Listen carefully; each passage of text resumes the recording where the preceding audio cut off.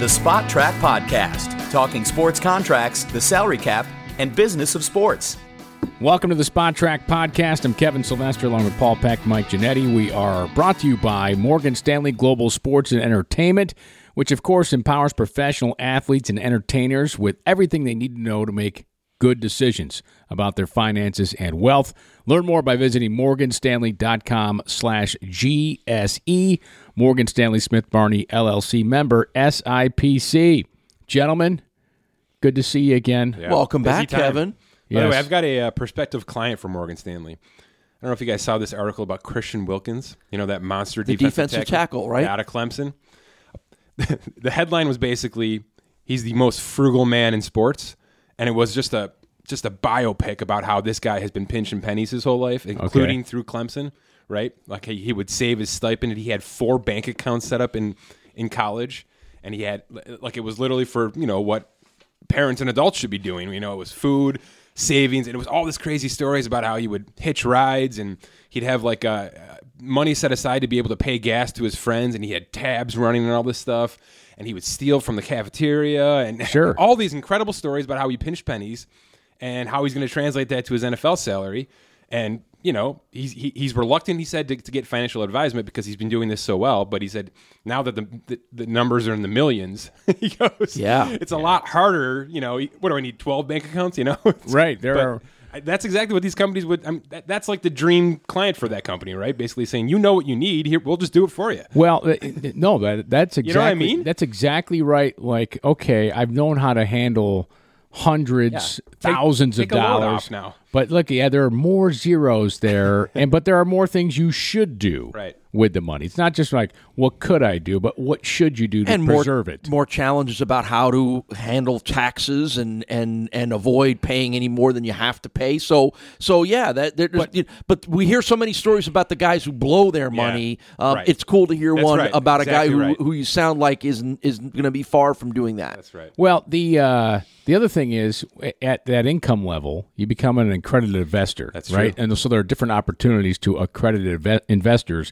than there are to just the you know Joe Blow on the street investor. Right. Whether you got to earn a certain amount a year or have a net worth of a certain amount. Plus, you want to make some money.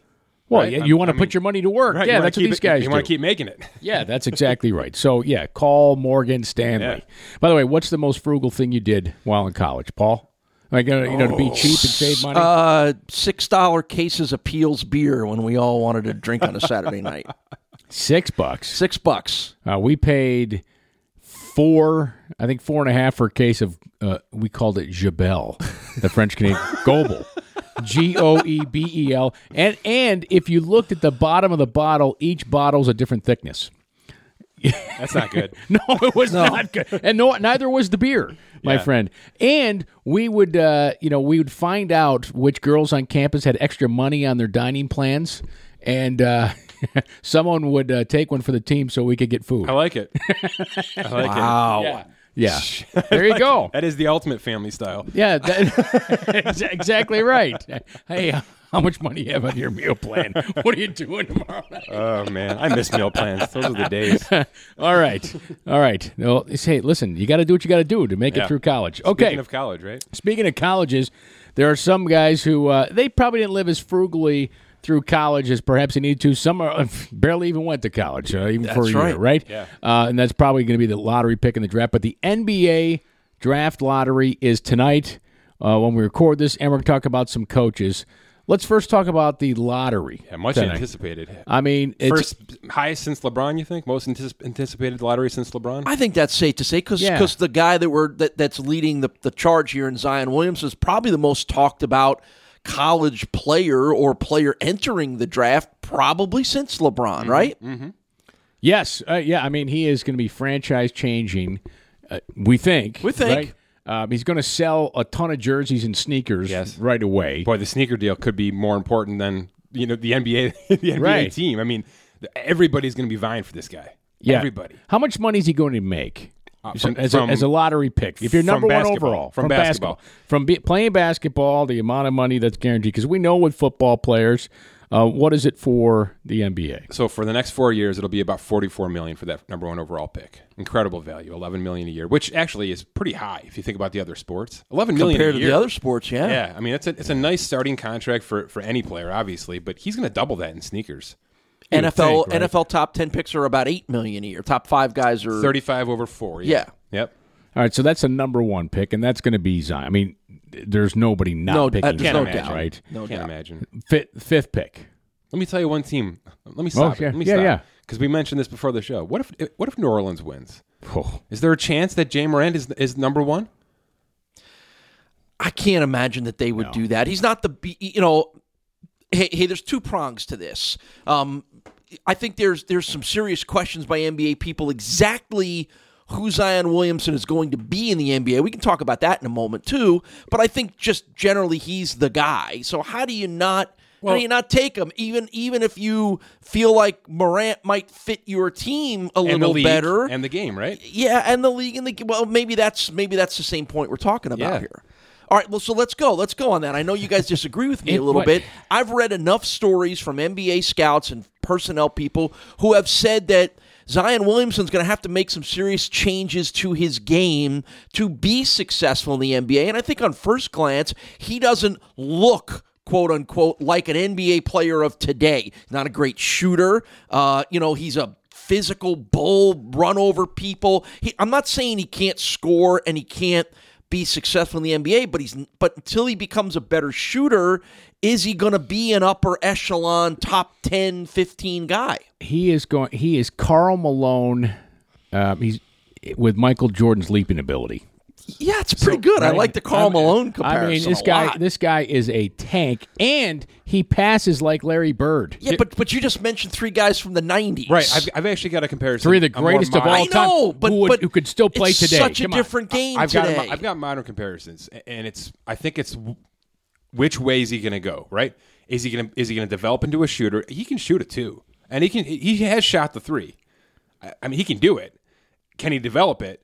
And if he does, he's probably trending toward LeBron, right? I would think he's trending. I mean, he's got the physical ability to get to the rim whenever he wants. That's LeBron. And the athletic That's ability LeBron. with the size. He loves the rebound. He loves the pass. That's LeBron. So he's got a chance. That is his, swinging left ceiling. To me, the right is Blake Griffin. Because Blake Griffin was this conversation. Yes. He was this physical specimen coming out of Oklahoma. Dominant college player. Crazy dunker. Right? I mean, he was a rebound machine. That to me is the bad side of this. Because Blake Griffin became too one-dimensional. And that's why LA had to ship him out. That's why he's a fine player. He's certainly, still an all-pro player, but he's not a generational player. He's not worthy of that number one overall, and that's where we're going to be with Zion. I think it's between those spectrums. I tend to put him more towards LeBron. Does he change and elevate his game? Does he add the shooting element to it, or is he so good that it won't matter? That's what I think we're really intrigued about. And again, he was clearly the most dominant player in college basketball by far, but that doesn't always translate into being the dominant player in the NBA, where everybody is equally as good as anybody you faced in the ACC. He's not going to come in and make a franchise a championship contender by himself. Yeah. Absolutely. There'll be some of those expectations, but it's a pretty good year to be coming in because of these free agents, right? Oh, absolutely. I mean, it's so much fun. I mean, the team that if the Knicks land, I just want to say this: when Antetokounmpo was taken by the Bucks, nicely done, by the way. Thank you. Nobody really knew about him, right? And raw player that could go to the rim. The guy now dunks with either hand. He can shoot threes now. He's developed his game. We're going to happen get there, Zion. Kevin, because the playoffs and how they're rounding into form are really interesting. We're going to get to Giannis for sure. But if the Knicks get Zion Williamson, Kevin Durant is a Knick all the way, is right? He? Yes, sure. Wait, isn't the point of Durant? He might be a Knick already, by the way. Isn't the point of Durant leaving to have his own team? Isn't he pulling a Kyrie Irving here? Like, I want to be back on my own. I mean, he's never had it, right? It was Westbrook's team. It was Steph Curry's team. He wants to go and show that he can dominate on his own. And if Zion is in the picture, it's Zion's team. If he's learned anything, if he's smart and has looked around and learned anything, he looks at LeBron James in LA and should realize, like, Yeah. I need somebody with me. I can't go do this by myself. Elephant in the room, LeBron is right now, right? Oh, my gosh. Yeah. Is he ever? Even the greatest can't do it alone. Which room is he going to be in? I think it's pretty interesting, too. All right, let's talk. How about Zion, by the way? One Zion. last point. Yeah, One last sure. point. So if he makes $100 million from sneakers, from whoever, That's got to be the starting point, right? $100 million, and he gets 44 from his contract. He walks out of Duke, and he is immediately being handed $150 million. Right. Yeah, that's not a bad day. Not a bad day at all. That's not a bad day. Which is probably, the chancellors at Duke have to hate it. I mean, Duke is one of the it's prestigious university. I mean, they don't let many dummies into Duke. Okay. Right? I mean, I've known some people go to Duke, and they're some of the smartest people I know. Right? It's a hard school to get in. I mean, if you got 1180 on your SAT, you're not getting into Duke. Okay. Unless you can dunk. Yeah. I'm just saying. If you average 11.8 points per game, you're a little better chance. It just, you go to college for 1 year and you get 144. I actually had this exact thought, and I did some homework on it because I was kind of ready for this conversation. ACC team. I mean, ACC is the breadwinner right now at conference in basketball, right? It's kind of where all the everybody had 2 or 3 teams in their brackets in the Final Four, right? I mean, that was it. The conversation this year was ACC. In terms of college basketball. Top 100 NBA players right now, salary-wise. Top 100 paid players. Where's the first ACC kid? And the top 100 of currently paid NBA Highest paid players in NBA. Where's the first ACC we're talking about a Duke or North Carolina guy likely? Boy, that's a great question. Wait. Notice how you're having trouble? Yeah, I am having trouble. Shouldn't have to have trouble. It's because Duke and North Carolina players are not succeeding in the NBA right now. I'm going to give you the answer because there's not a It's Kyrie Irving. chance. There's not a chance. It's not Kyrie Irving. There's not a chance. There's not a chance you'll get this. It's Harrison Barnes from North Carolina forever ago. 27th on the list right now. Wow. What are we doing here? These ACC kids get there and it's nothing? Well, I know one of the storylines that's emerged in the Final Four is the key players are all from a lot of small schools. There you go. Here's your top Kawhi 5, Leonard, right? San Diego State, Lillard from Weber State, right? Weber State. Davidson, Steph Curry. Davidson, Curry, sure. right. And then Westbrook's UCLA. I mean, Kyle Lowry, Toronto, Villanova. I mean, Yeah. CJ McCollum is Lehigh. Right. Well, that's These unbelievable. kids we're watching. Right. Yeah, Antetokounmpo from Greece. Yeah. Not even anywhere. But again, to Mike's point, the big schools are don't. There's no guarantee, and there's no correlation necessarily with the best players coming from the biggest schools, which goes against the narrative that we all sort of live on a daily basis that everybody in the NBA is from Kentucky or Duke. It's just public relations, right? Yeah. You got to go to the ACC because it's the most visible conference. Right. It is And I great. get it. Yeah. And I get it. Now they're having their own network, right? Yes. I mean, it's starts going to be this big. fall, It's yep. going to be huge. But it's just funny how that isn't translated right now to the current crop of NBA players. It's just they're from everywhere. We did have a coach leave college just yesterday for the NBA. Kind of a shocker. We're in Buffalo. We're based in Buffalo. For those who don't know, I think you know by now if you're a regular listener. And John Beeline is from this area. He coached in high school, went from a JV basketball coach in high school to junior college. He coached junior college, then to Division II. to Division II, then Division III at Canisius, and then exploded from there with some stops along the way. But at Michigan, he leaves Michigan. Yeah. He's 66. His son was just named coach at Niagara. Right, I don't know if that had anything to do with it, with him jumping to the NBA. But He's been dabbling with the NBA for a couple of years now, so I don't think so. He put the whole foot in going to Cleveland with the Cavaliers here prior to the draft lottery, which is also interesting. That's the conversation here, right? First of all, I think it's funny that Cleveland has attempted to get Izzo out of Michigan State. And now their owner's a Michigan guy. Now they settled for Michigan. Yeah, he's a Detroit guy, so Right. it's sort of he sees it and watches it and is familiar with it, and I think there's a lot to that. I think the interesting thing, and you'll talk about the money here in a second. I think the interesting thing about this move, some people have speculated that this is a little bit of college basketball is a mess right now. John Beeline has always had a reputation as being completely above board. There's been I saw a quote the other day from an unnamed college coach or administrator or whatever who says he's the cleanest guy in the country and has always been that way. I wonder if he looks at college basketball's disaster of a mess right now and says, I'm done here. I can't play the game. I can't be successful playing the game the way I've played it, being honest, when everybody else around me is cheating. It's like the steroids baseball thing from the 90s. Well, I think I don't know about the cheating part, but I think he's looked at his recent teams and said, I had it, my chance is done. Yeah. Right? I can't. He's also lost a lot of players early. Yes. I can't win with I couldn't win with all the ex-NBA players' kids on my team. Yeah. Right? And so if I'm going to go to the NBA, now's the time. Right? I mean, it's now or never. He's also 66 years old. This is his last swing at the fences for the last 5 years of his contract. Again, he's been a guy, as you rattled off his bio, he's been a guy that's always liked to continue to challenge himself up the ladder. So I don't know why anybody would be surprised at a move like this. Again, he's dabbled with Orlando and Detroit the last couple of years, so clearly he waited for the situation that felt the best and the rightest for him. Oh, and by the way, they probably double his salary. Right? That too. Right. For 5 years. Of course. So, yeah. He was making what? What was he making in Michigan? About 3.5 at Michigan, but he gets 5 years guaranteed. And the lifespan of an NBA coach right now is 2.5 years. Wow. That's the lifespan over the past 10, 15 years. And if you're LeBron's coach, it's 1.5 years. So if you're making, or six games. Remember Ty Lue? Right, you're done in 6 games. Ridiculous. They interviewed him, by the way, in LA. Yeah.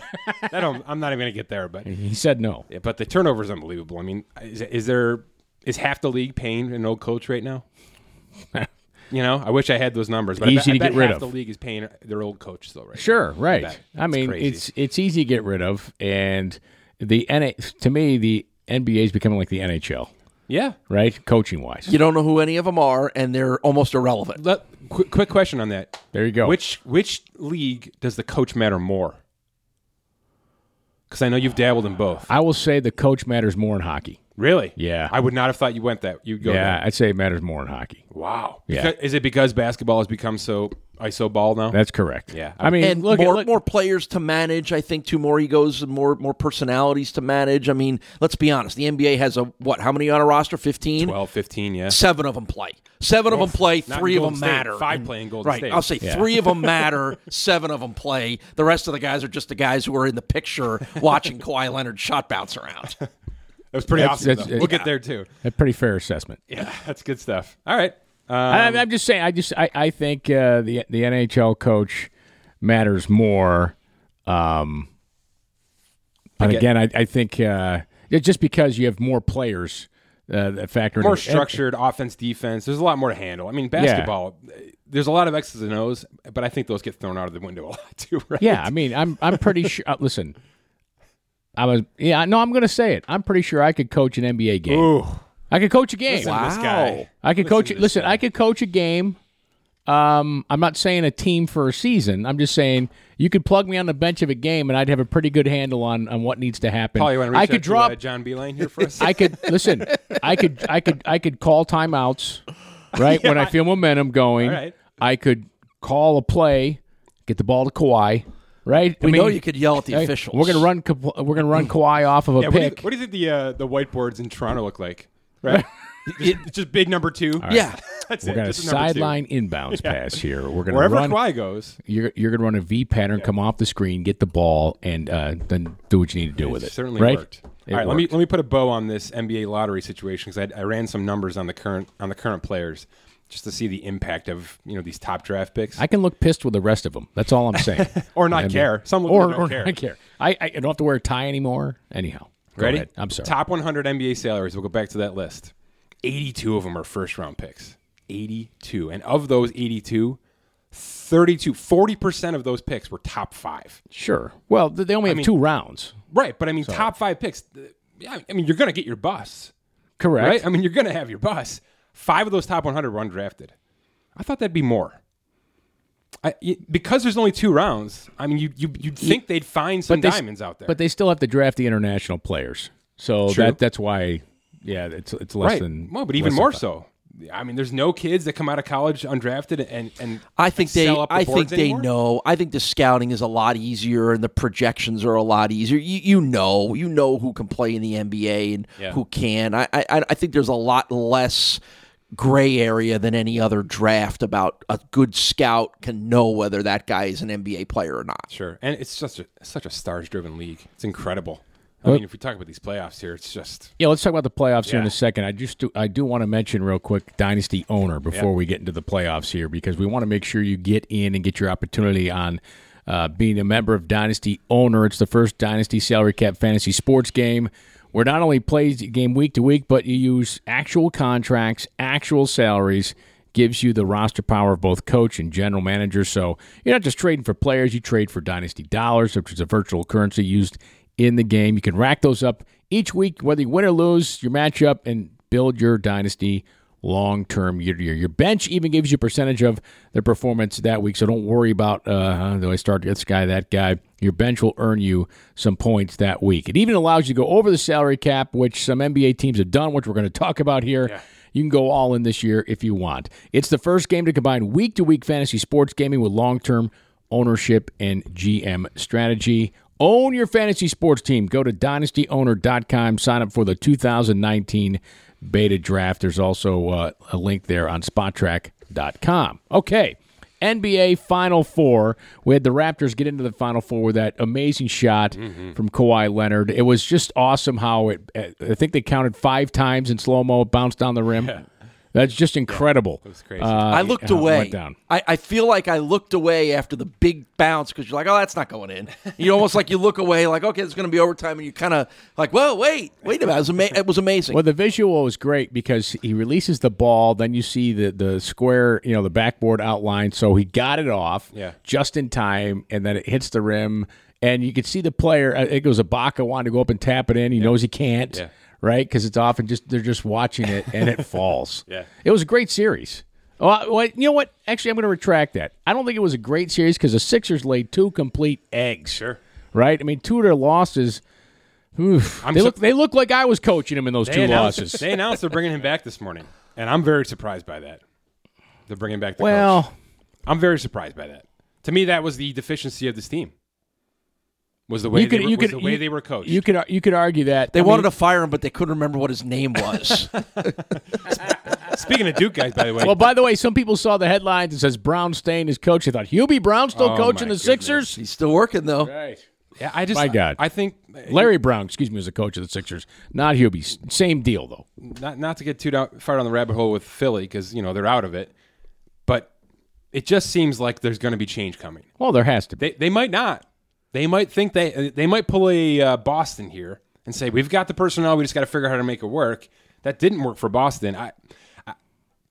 One of those players should be traded. One of those players should be, if it's Ben Simmons, fine. One of those players, there is a chemistry issue. Sure. And I wonder, because I've seen it with a lot of sports, I wonder if there's pressure from up top, from the GM, from the owners to say, we already got rid of one of our number 1 overalls in Fultz, right? We've already eaten crow on that. If we move Simmons, that means 2 out of these 3 number 1 overalls that we've gotten are out of town already. How does that make us look as an organization? You know what I mean?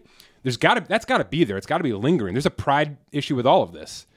I just wonder if they're gonna stand pat because of that and because they think they can make it work. And I don't think they can. I think those players cannot play together right now. You think which Simmons and Embiid? I was going to say Simmons and Embiid. I agree because they'd sit there and watch the other one just go right. If Embiid would take over, he's shooting, and then Simmons would just take. It's crazy. He'd be invisible. And Completely. If Simmons played, Embiid became invisible. And the money's not there yet for Simmons, right? Embiid's worth money. I mean, They paid him. Injuries or not, he's paid. Is this what we talked about with Zion? That Simmons' lack of an outside shot. He's not a good shooter. But Zion's not that bad. Zion will take his shots. But I'm just saying, at this point in the NBA, if you don't have a really good outside shot, it's hard sometimes to maximize your potential and or fit into the rest of the offense. I agree, and I think it was a bad pick. I'm going to say it. It was a bad pick for Philly. They needed shooters. They never acquired shooters. They didn't draft shooters anywhere in this. Right? Well, Redick was their only shooter. But there was a free agent signing. Right. They had all these high draft picks. They never got themselves a shooter. So I don't know where they thought the league was going, but it's not grinded out inside basketball anymore. That's for sure. If you had to move one, to me, Simmons would be the guy. Yeah. Even though he can be dominant at times, he's got to be able to shoot off the dribble. Yeah. The step back three. Fine. Yeah, he's got to be able to do those things. And Embiid and Butler seem to have some chemistry. How about Simmons and Lonzo Ball right now? Isn't it crazy? Simmons is a better Lonzo Ball, but they're the same guy. Yeah, it's crazy. Right. Like, can we stop bringing in people who can't shoot the ball? I mean, because those kids are everywhere. They're on these small teams in college and high school. We can find them. I promise. We can find them. Yeah, every team's got good shooters. Money. Every team's got shooters. It's crazy, yeah. So the Final Four overall, it's an interesting selection, but it's not unexpected because they're the seeds that make the Final Four. Yeah, are we worried about parity in the NBA?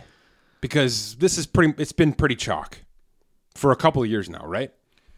I would say yes, it has been, but I'm not worried about parity because look what you have. You have two teams in the Final Four this year that were not there last year, correct? Right. But they were expected to be this year. And actually, you have three, right? Toronto wasn't there, right? Toronto was there. Semis, second round, yeah. Second round. They made it a step further, yeah. Because they lost to Cleveland last year, right? And Portland's made it a step further, and Milwaukee's made it a step further. So 3 of the 4 are in the Final Four that were not there last year. Yeah, it's chalk with the seeds, just not chalk with the teams. I'm just saying. So to me, that's good for the NBA that, hey, we have 3 new teams out of the Final Four. So somebody out of the East is going to lose to Golden State this year. Yeah, pretty much. Well, isn't it funny that you remove LeBron James from the equation and Toronto gets over the hump? Because that's been it for 3 years. Right. That's been it. That's funny. Huh. Speaking of LeBron James, I've got a quick little side note stat here for you. He's the only player in the top 20 of pay that didn't make the postseason this year.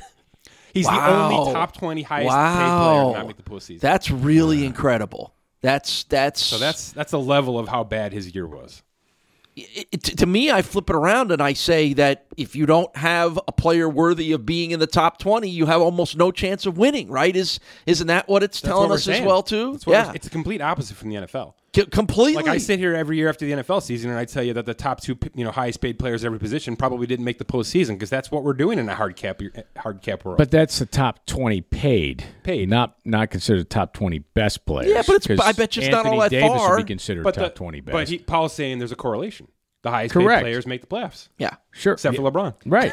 But there's a reason why they're highest paid. Yeah, off the top of your head, without having done the research, how many players not in the top 20 highest paid would be in your top 20 best players? Not maybe 2 or 3, right? Do you want this podcast to be 8 hours? No, but I'm just saying, I think it's, particularly in light of what Mike said when we talk so much about the NFL, it's clearly the best players, thus usually are the highest paid, and they're the guys that continue to go the farthest in the playoffs. It's also about cap and roster, right? You can pay 1 or 2 players a ton of money, and you're rewarded for it. And you can win. That's all you need to win. Because there's 5-6 players who actually play. Yeah. That's it.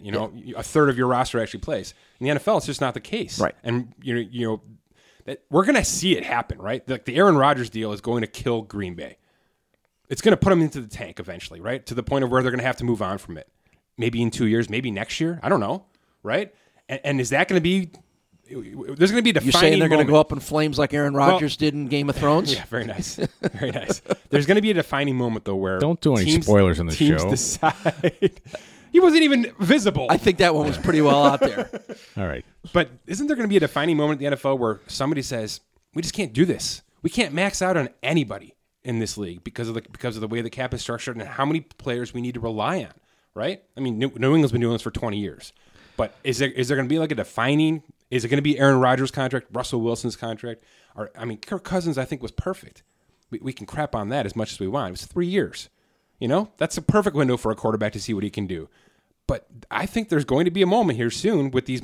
Carson Wentz, right? We've talked about this with Jared Goff. What's it going to be? What's it going to be? Because basketball, where I do think there'll be a breaking point, because guys are about to start making $45 million a year, which is bonkers, but clearly it's beneficial, right? Yeah. If you want to pay Steph Curry $45 million a year, you're going to get to the NBA Finals. So to me, if you lose that translation, that correlation, which we've lost it in the NFL, we've lost it.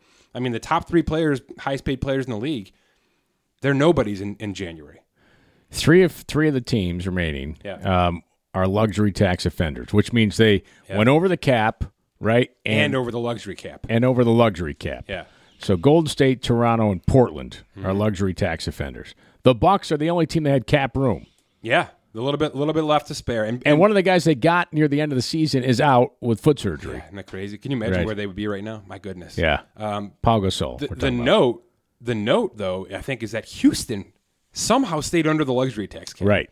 It was about $800,000 to spare, but they did it. They were over when they had Anthony on the roster, right? And however they worked that, I forget how did they work that out again? They traded him to like Timbuktu or something like that. Atlanta, was it? I think it was like Atlanta. He was Atlanta for a day, though, right? Yeah. They made a jersey for him, and all this stuff. Chicago, maybe.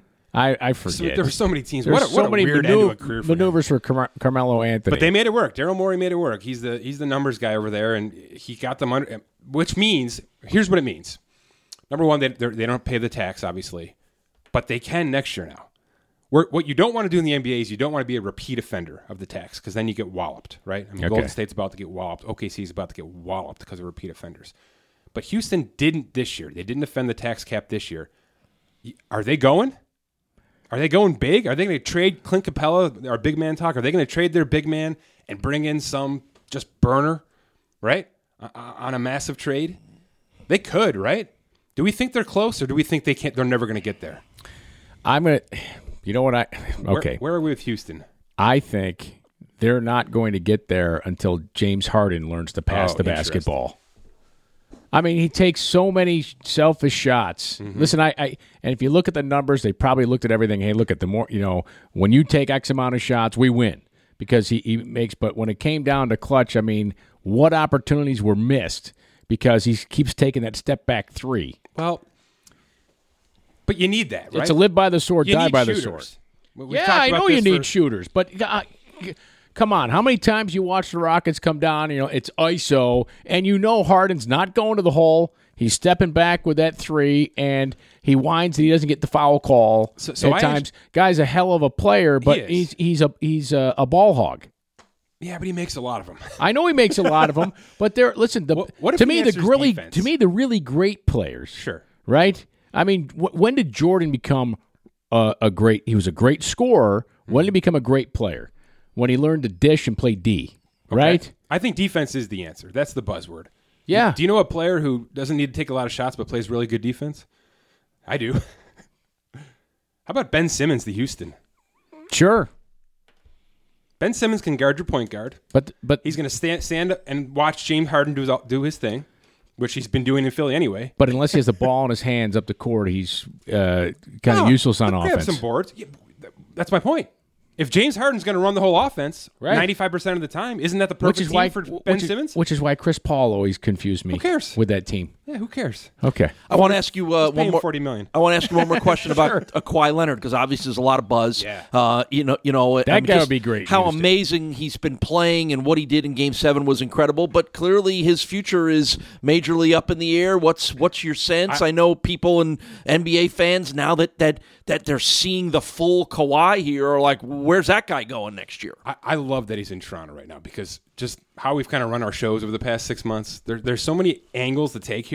One of which is taxes. Yeah, I was just going to say that. Right? And he's a smart ass guy, right? Kawhi Leonard. If you ever watch him talk, he's thinking 100 miles a minute in his head. He doesn't do very much talking. No. But when he has to, he's thinking everything's calculated, and that taxes are a part of his conversation. This guy played in San Antonio for crying out loud. Right, that's right. Yeah, it went from nothing to nothing taxes. to 50. Yeah, to the worst state tax. So do you want to cash in $190 million with 50% tax rates? I don't know, because that's what it is. To stay would be 5 for 190. To go would be 4 for 140 for Kawhi Leonard. But there's another element too. You mentioned how he doesn't talk. He's definitely introverted, right? He's definitely a within himself player, and probably to his credit on the court, I think, right? But isn't being up in Toronto in the middle of nowhere kind of the perfect area for him in this league right now? Because if he goes somewhere else, he's going to be required to be the face of the franchise, and that may not fit his personality. I mean, he was kind of able just to hang out the entire regular season. I mean, now he's in the spotlight, obviously, with the postseason, but he was kind of, for 6 months, he could kind of just hang out in Toronto. Which is an interesting topic. We talked about this, was it 2 weeks ago or last week? We talked about cities and everything, and I've read a few stories, and I thought about it a little bit in watching that Raptors game, that Toronto, at its core, is a hockey town. Canada's a hockey country. But two things jumped out at me a little bit about what's going on in Toronto is it's been a very immigrant accepting city. Right. I don't know what the population numbers are, but it's a very big immigrant population in Toronto, which is much more geared to the sport of basketball than they are the hockey. And you see all those people outside the Scotiabank Arena, and you just wonder, like, how much is basketball starting to erode a little bit of the tradition of the city of Toronto, which has always been hockey. We talked about this with Boston and everything last week, and there was a really interesting article in Sports Illustrated maybe a few months ago where they talked exactly about this, that the next generation is not always growing up to be Leafs fans because that's what their parents did. They're becoming more geared up towards the Raptors because they've been around longer and they've started to have some high-level success. It's an interesting topic, isn't it? I'm going to say the Leafs will still be number one, always be number one there. I don't doubt you on that, but I think I don't see Kawhi staying there. I just don't. Let me ask you this. Just kind of popped in my head. I mean, but if they win, that could change things. It really could change things for Kawhi Leonard. Toronto's a cool city. There's no question about that, right? So super underrated. Yeah, very much so. So I mean, he could want to stay, he could go into the city, but listen, even traveling, like, so if, on off days, I mean, you got to deal with customs. What a pain. And all. At the airport is a pain in the butt. Mm-hmm. I just think they have a lot of things stacked now, against them. Now, they're not them. really dealing with a lot of that, except for the customs. But this is where the corporate community in Toronto's got to step up and make up for part of that income sponsorship-wise for him. Okay. I just wanted to go there with the NBA. So we know his max is 5 for 190. Shouldn't there be an adjustment? Shouldn't there be a tax adjustment for whatever city you're going to sign that in? Yeah, there should be. Shouldn't it be 100 or 205? I don't know. You could ever get the league owners to approve something like that. How are we not there yet? If I'm the Raptors, I'm arguing that. For sure. Right? How are we not there yet? Yeah, listen, I want to keep my star player, and I'm at a disadvantage because of the country's taxes, right? Would you then have to flex the cap?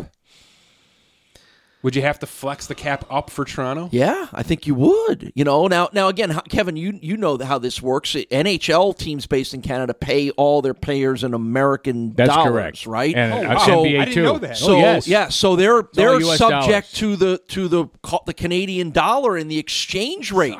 So when the Canadian dollar has been very low, it's been very financially impactful on Canadian-based teams. When the Canadian dollar is almost on par with the American dollar, it's a huge advantage to them. That's why the smart Canadian, the owners that own Canadian teams, that's why the smart ones, when the dollar was even, they bought a boatload of U.S. currency. Sure, buy the futures. Teams on were doing absolutely. that.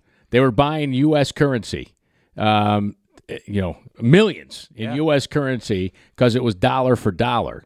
And then when it went back down, they had U.S. money. You mentioned endorsements. 74 cents, by the way, is the exchange. Canadian dollar equals 74 United States and cents. I know guys who, Canadian, who would, buy a ton of U.S. currency too. If they had the extra dollars, they would take their savings and convert it to U.S. cash. By the way, for that reason. We just taught Mike something about money and salaries and payroll that he didn't know. Kevin, high five. Yeah, you got it. You got to do a little work on that. By the way, it used to be prior to the salary cap in the NHL. Prior to the salary cap, there was what they called the it was called CAP, Canadian Assistance Program, where U.S. teams, including the small market U.S. teams, they all had to pay in to help assist the Canadian because the dollar was 50 cents. Yeah, right? There have been times like in the 90s where it was really, really low. Yeah, so they had to pay in to assist the Canadian teams.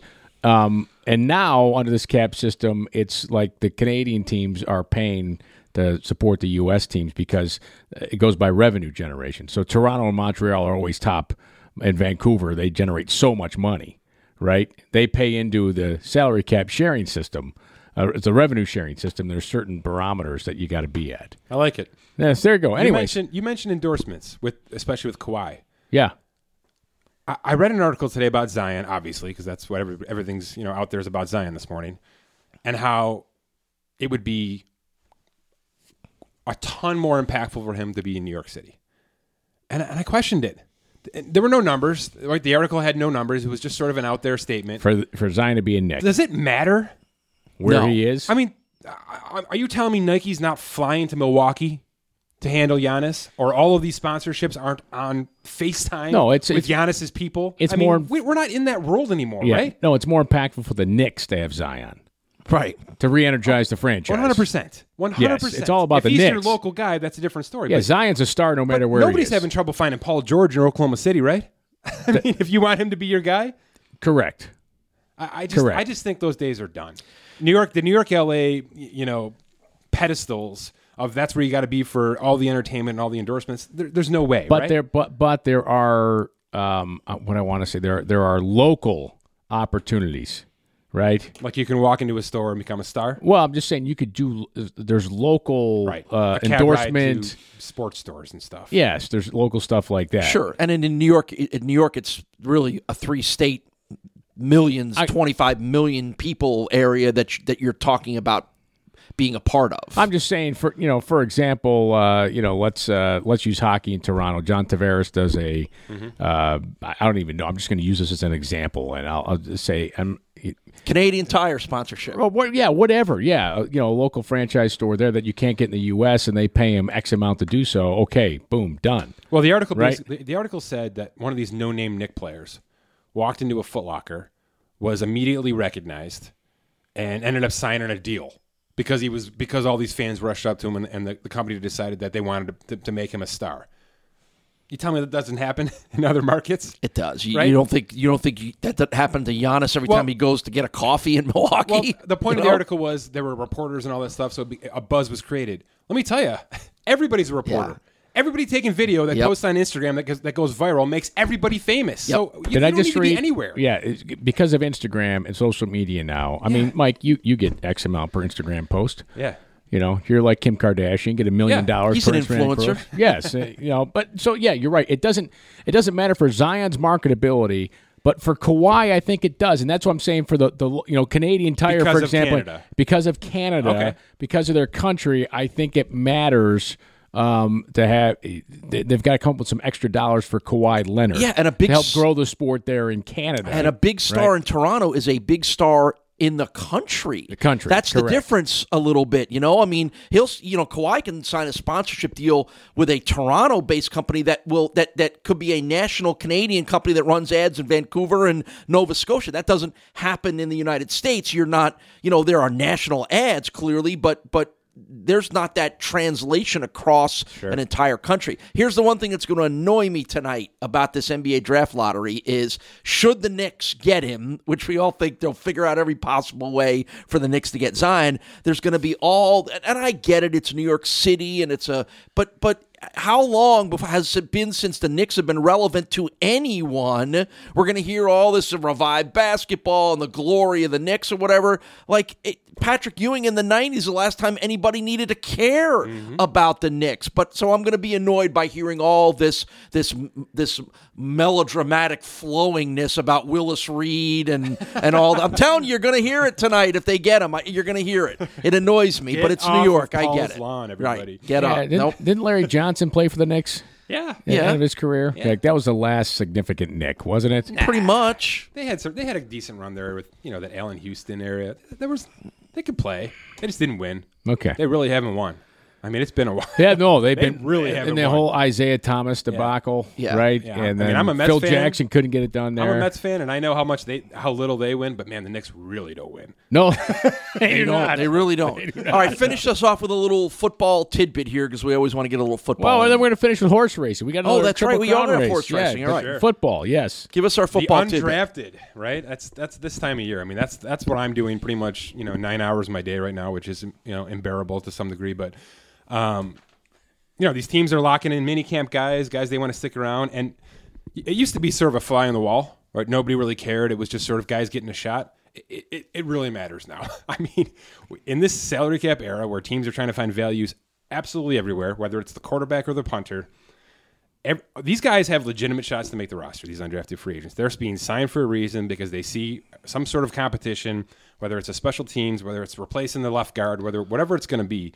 These guys are here because they're worth $495,000, and some guy in the roster right now is worth $5 million, and that's just a fact, right?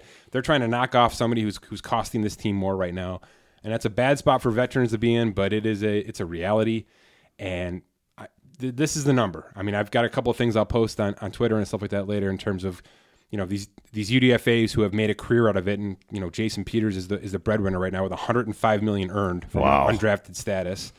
That's incredible. Yeah, I mean him and Romo. And he didn't come in the league at that position. He came as a tight end. Yeah, that's correct. Converted to left tackle, and he's a Hall of Famer. We did a specific podcast on Jason Peters. Yeah, check that out. It was a lot if of you missed fun. it. That was a ton of fun with the coach that sort of earned him all that money. Yeah, crazy. At least buy him a Rolex, maybe. Here's the. You think? You'd think, right? I don't know. Linemen, man. How about a Timex? Just, Linemen are underpaid no matter what they get. Come on. They're underpaid? No matter what they get, they're underpaid. Those guys go through hell. Offensive tackles? Wait a second. They should make as much as the quarterback. It's a pretty simple job. You either block the guy or you don't. This guy wants to coach NBA and play left tackle now. No, you either block the guy or you don't. Oh, my goodness. I'm not saying it's easy. It's like a true false, huh? If anything, hold on. No, if anything, Jason Peters is an example of how they're being compensated. Oh, my goodness. You know what? For like 20 years. You know what makes me left tackles now make $15 million in free agency, right? More. Okay. You know what makes then me realize that it's a tough job is when you see a recently retired lineman like Joe Thomas who just gets a job with the NFL Network. They look like they've lost like 70 pounds. Yeah, their biggest job of linemen these days is eating and working out. And that part, perhaps they do put their body through more stress than any no other question. Because of what they have to do to maintain that size. I played soccer at college, and I used to go to the cafeteria at 5:30, 6 a.m. because I had early classes. I wanted to get my start. That's all I'd see is linemen. There was a whole buffet just for them, and they were just pounding food at 5 in the morning, right, to get themselves up the calories because they were about to burn, two-a-days and stuff. They were about to burn all of that off. It was to me, it was crazy. It was like the cows going for feed. It was crazy. There was a great story about the San Diego Chargers. He was like a lineman who had retired. It was 2 years ago. Nick Hardwick, I believe, is his name. Yeah, the neck injury. Yep. So he was on IR all season, and he showed up to retire. Press conference, and he showed up looking like you.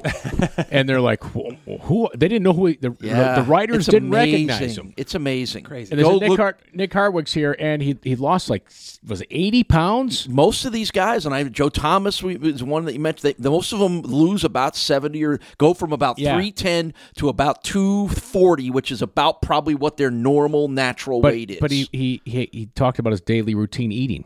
And like the alarm would go off at 3 a.m. to eat a pint of Haagen-Dazs. Crazy, right? Yeah, he'd have to set alarms to wake up to eat it to maintain the weight. Like 25,000 calories a day or something crazy. I'm telling you, watching these guys at UB eat was just like a show. Yeah. I mean, it was pile it in. It was fun. The one name that on your list of the active undrafted free agent all earnings team, there are some really good names and there are some really high level players. The one that jumps out, I think we've talked about him before, is the quarterback on that list, just because he's an incredibly anonymous, has started 3 games in his career, has thrown less than 100 passes. Yeah. Chase Daniel has earned $28 million as an undrafted free agent. It's incredible. Do you know that he is ahead of Case Keenum at $25 million, who's also undrafted? Wow. Case Keenum is a starter for an entire year and a half, 2 years? 2-year starter. Amazing. And Chase Daniel has out-earned him as a backup. It's incredible. He's just done it right. It's a fun list. I'll post this on Twitter. Here's the point I wanted to get to. I ran some numbers. I actually had Scott Allen, our stat guru here, our numbers guru guy, run some numbers for me this morning. NFL players last year who had at least 40% of their snaps, of the team snaps, right? So players who actually played. There were 695 of them who qualified for this metric. 16.5%, over 114 of those players were undrafted. That's a lot. It was 17% last year. It's 16% this year. We're creeping up to that 20% mark. If it gets to 20, that's a number. That's a real number, right? If 20% of your players are undrafted, your actual starters or players are actually undrafted, is that a problem? In a 7-round draft every year, it seems like a problem. I think it is. My first inclination is the weird dynamics of the draft now is once you get beyond the 5th round, there's no benefit to being a 6th or a 7th rounder. You may actually have more benefit to being an undrafted guy because you get to pick where you want to go. You get to be in a bidding war amongst teams that want you. And I think you'll tell me some of those guys get more money up front on the bonus side than the 6th or the 7th round picks. And as long as the league, and for many, many years, there was always that the reputations were on the line with draft picks. They would get more chances. They would get more reps. They would get more opportunities. The undrafted guys had to pick over the breadcrumbs. I think that's changed now. Josh Rosen? I think that's starting to change, where the undrafted guys are not sort of looked down their nose anymore mistakes or misses. They're just another part of the process of adding players to your roster. Yeah, there are 6 undrafted free agents this year who locked in contracts with over $100,000 guaranteed, which is more than 35 players who were drafted this year. Yeah, I mean half the 7th round makes less than $100,000 guaranteed. So you're talking about a good chunk of players that were deemed to be better than a 7th rounder coming out undrafted. They get denied that wonderful opportunity of getting the phone call and seeing their name go across the screen, but in reality, they're a lot better off in a lot of cases. For sure. All right, let's close out with the Preakness. Yeah. The second leg of the Triple Crown will be this Saturday at Pimlico Raceway in Baltimore. And the Derby winner's not going to run. The one who caused all the controversy, both the jockey and the horse, are not going to run, as the jockey's been suspended. The horse is not going to run. It is more wide open than ever. The Kentucky Derby was wide open. This seems more wide open than ever because you don't have some of the top horses from the Kentucky Derby racing. Do we know how many horses are running? I know I'm always jolted by the going from 19 or 20 or 22 horses 12. in the Derby to sometimes 10 or 11 or in this case 12. It's the Derby is everybody shoots for the Derby, and if you don't get it, then you're like, okay, I don't need to continue moving on anymore. This is the first time since 1996 the Derby winner will not be running the Preakness. First time. Really? Yes, first time since 1996. Right? Wow. I mean, that is nice. That's incredible right there. Wow. And money-wise, by the way, the Preakness Trophy is the most valuable trophy in sports. I did know that, yeah. Yeah, it's over $1 million.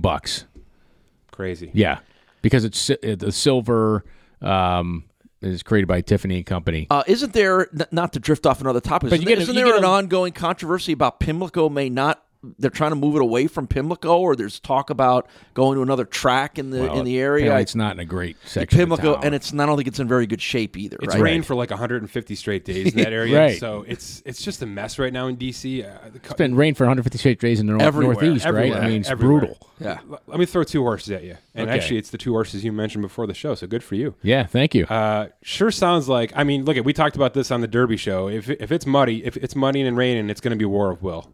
That's the horse that probably should have won the Derby. That's the horse Right. that almost got its legs taken out by Maximum Security. I'll be putting some money on War of Will. It's going to be War of Will. Probably ends up being the favorite when it's all said and done. But the other one, it seems like the sleeper to pick is Bourbon War. Bourbon War. It's all about war. Sure this looks year. like it. I thought it's always about bourbon with you. But, yeah, you're right. Well, yes.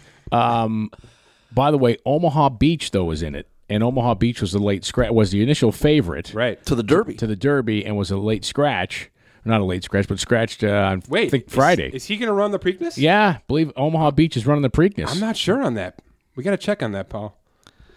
No, hang on. No, I think there's list. talk about him maybe running the Belmont. The Belmont. Right. Yeah. Yes. I'm wrong on that. I was looking at a different list. No, yeah, I think War of Will is going to be your favorite. I'm going to do a war box. Well, we know how Kevin bets. Kevin bets every horse, and then he boxes every horse. I did not bet every horse. My Baffert box sucked. Yeah, boy, he got blanked, huh? Yeah. Jeez. So, but I'm going to bet the wars. I'm probably going to exacta box the wars. War of Will and Bourbon War. I like it. And then I'll probably just throw a couple 50 cent trifectas on, long shot winning with the wars and some other ones. I like working the 50 cent trifecta because it pays out huge. Sure. Right? Goodness, that Derby. Right. Life-changing. By the way, if there is a sports book in Jersey that is offering 100-to-1 odds. The max bet is $10 on the Knicks winning the lottery tonight and Tiger Woods winning the PGA Championship. Nice. You can parlay that? It's a parlay. The max bet is $10. For $10, why wouldn't you? Right. Right? That would be a cool bet. I don't think Tiger wins, by the way. PGA it's not looking Championship. good. The weather's not looking good either. I take DJ or Brooks. And I'll take because of the course and their style of play. And I'm going to take Brooks Koepka is my pick because he just played in similar conditions in Dallas. Very wet golf course, and he hung in there, and he went 6 under, bogey-free in the final day and lost. What about the guy who just won in Dallas, though, no? Sung Kang? Yeah. He's been coming on here these last 2 weeks. I know. Great ball striker. But I want to see what he does when he's playing against a few more of the top 25 Well, guys. here's the other thing. The golf course they just played, it was not hard to find the fairway. Obviously. Minus 23. Well, I'm just saying that it's a links course. Fairways are wide open, and there's no initial rough. Right. Mm-hmm. The rough is the fescue and stuff like that, but you're able to get out of it. Yeah. So, question for you about Bethpage. I know there's some thought that it may very well be one of the hardest courses that the PGA Tour ever plays. Is that accurate? Is black, right? This is black. Bethpage Black, Bethpage which, by the Black. way, is a state park. Anybody can play it, right? It is open to the public, which is kind of cool. I will say under normal conditions all the way around, yes, Bethpage Black is the most difficult golf course. If the U.S. Open gets a hold of it, they made Shinnecock the most difficult the way it played on edge. And it depends on the wind coming off the ocean, Long Island Sound. Yeah, but you won't get much. But Bethpage Black, it's the center of Long Island there. It's through the woods. It's an unbelievable track. It really is, and it's a hike. I mean, you go downhill on one dogleg right, and then you cross the road, which is kind of a cool thing. I love that, yeah. You cross the road. I don't know if you saw the video of Tiger crossing the road, and people are like, the car, they hold up the car for him. He's like, hey, thanks. It was kind of funny. But anyways, then you start going up. You go up this hill into the teeth of the golf course, like right away, and it's just a completely different look. And then you come back down. It's after the par 3. Is it 14? It's either 13 or 14, and then you cross the road again, and just some majestic-looking holes. I'm worried about Tiger physically at this course. Yeah, it's one of those courses you strain yourself to play, right? I mean, we've seen guys try to go long at this course, and you've almost got to be really calculated about this course. Well, it depends how you have to be accurate. Yeah, because the rough is going to be thick and lush because of all the wet. Is this an over par winner? Ooh, no. Okay. Close though, right? I under 10, right? Well, look at it this way: a good round is going to be 72, 2 to 3 under, right? But so I always look at it this way. People say, "Oh, the winning score is going to be this." Like, hey, maybe factor in the guy shoots par one day because that's how tough the course of play. So let's say 3 days at 3 under and then par, so 9 under. All right, so 10 is probably the ceiling, right? I would think 10's the ceiling, but soft conditions, guys can fire at flags. By the way, parting shot here. How about Tony Romo shooting 2 70s?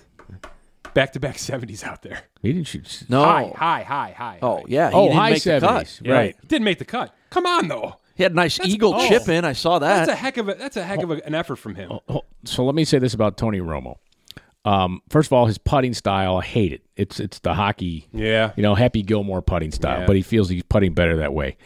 But he's doing that for a reason to be more accurate on putts. He's a member at the golf course. Yeah, it's his hometown course. It's his home course. Yeah.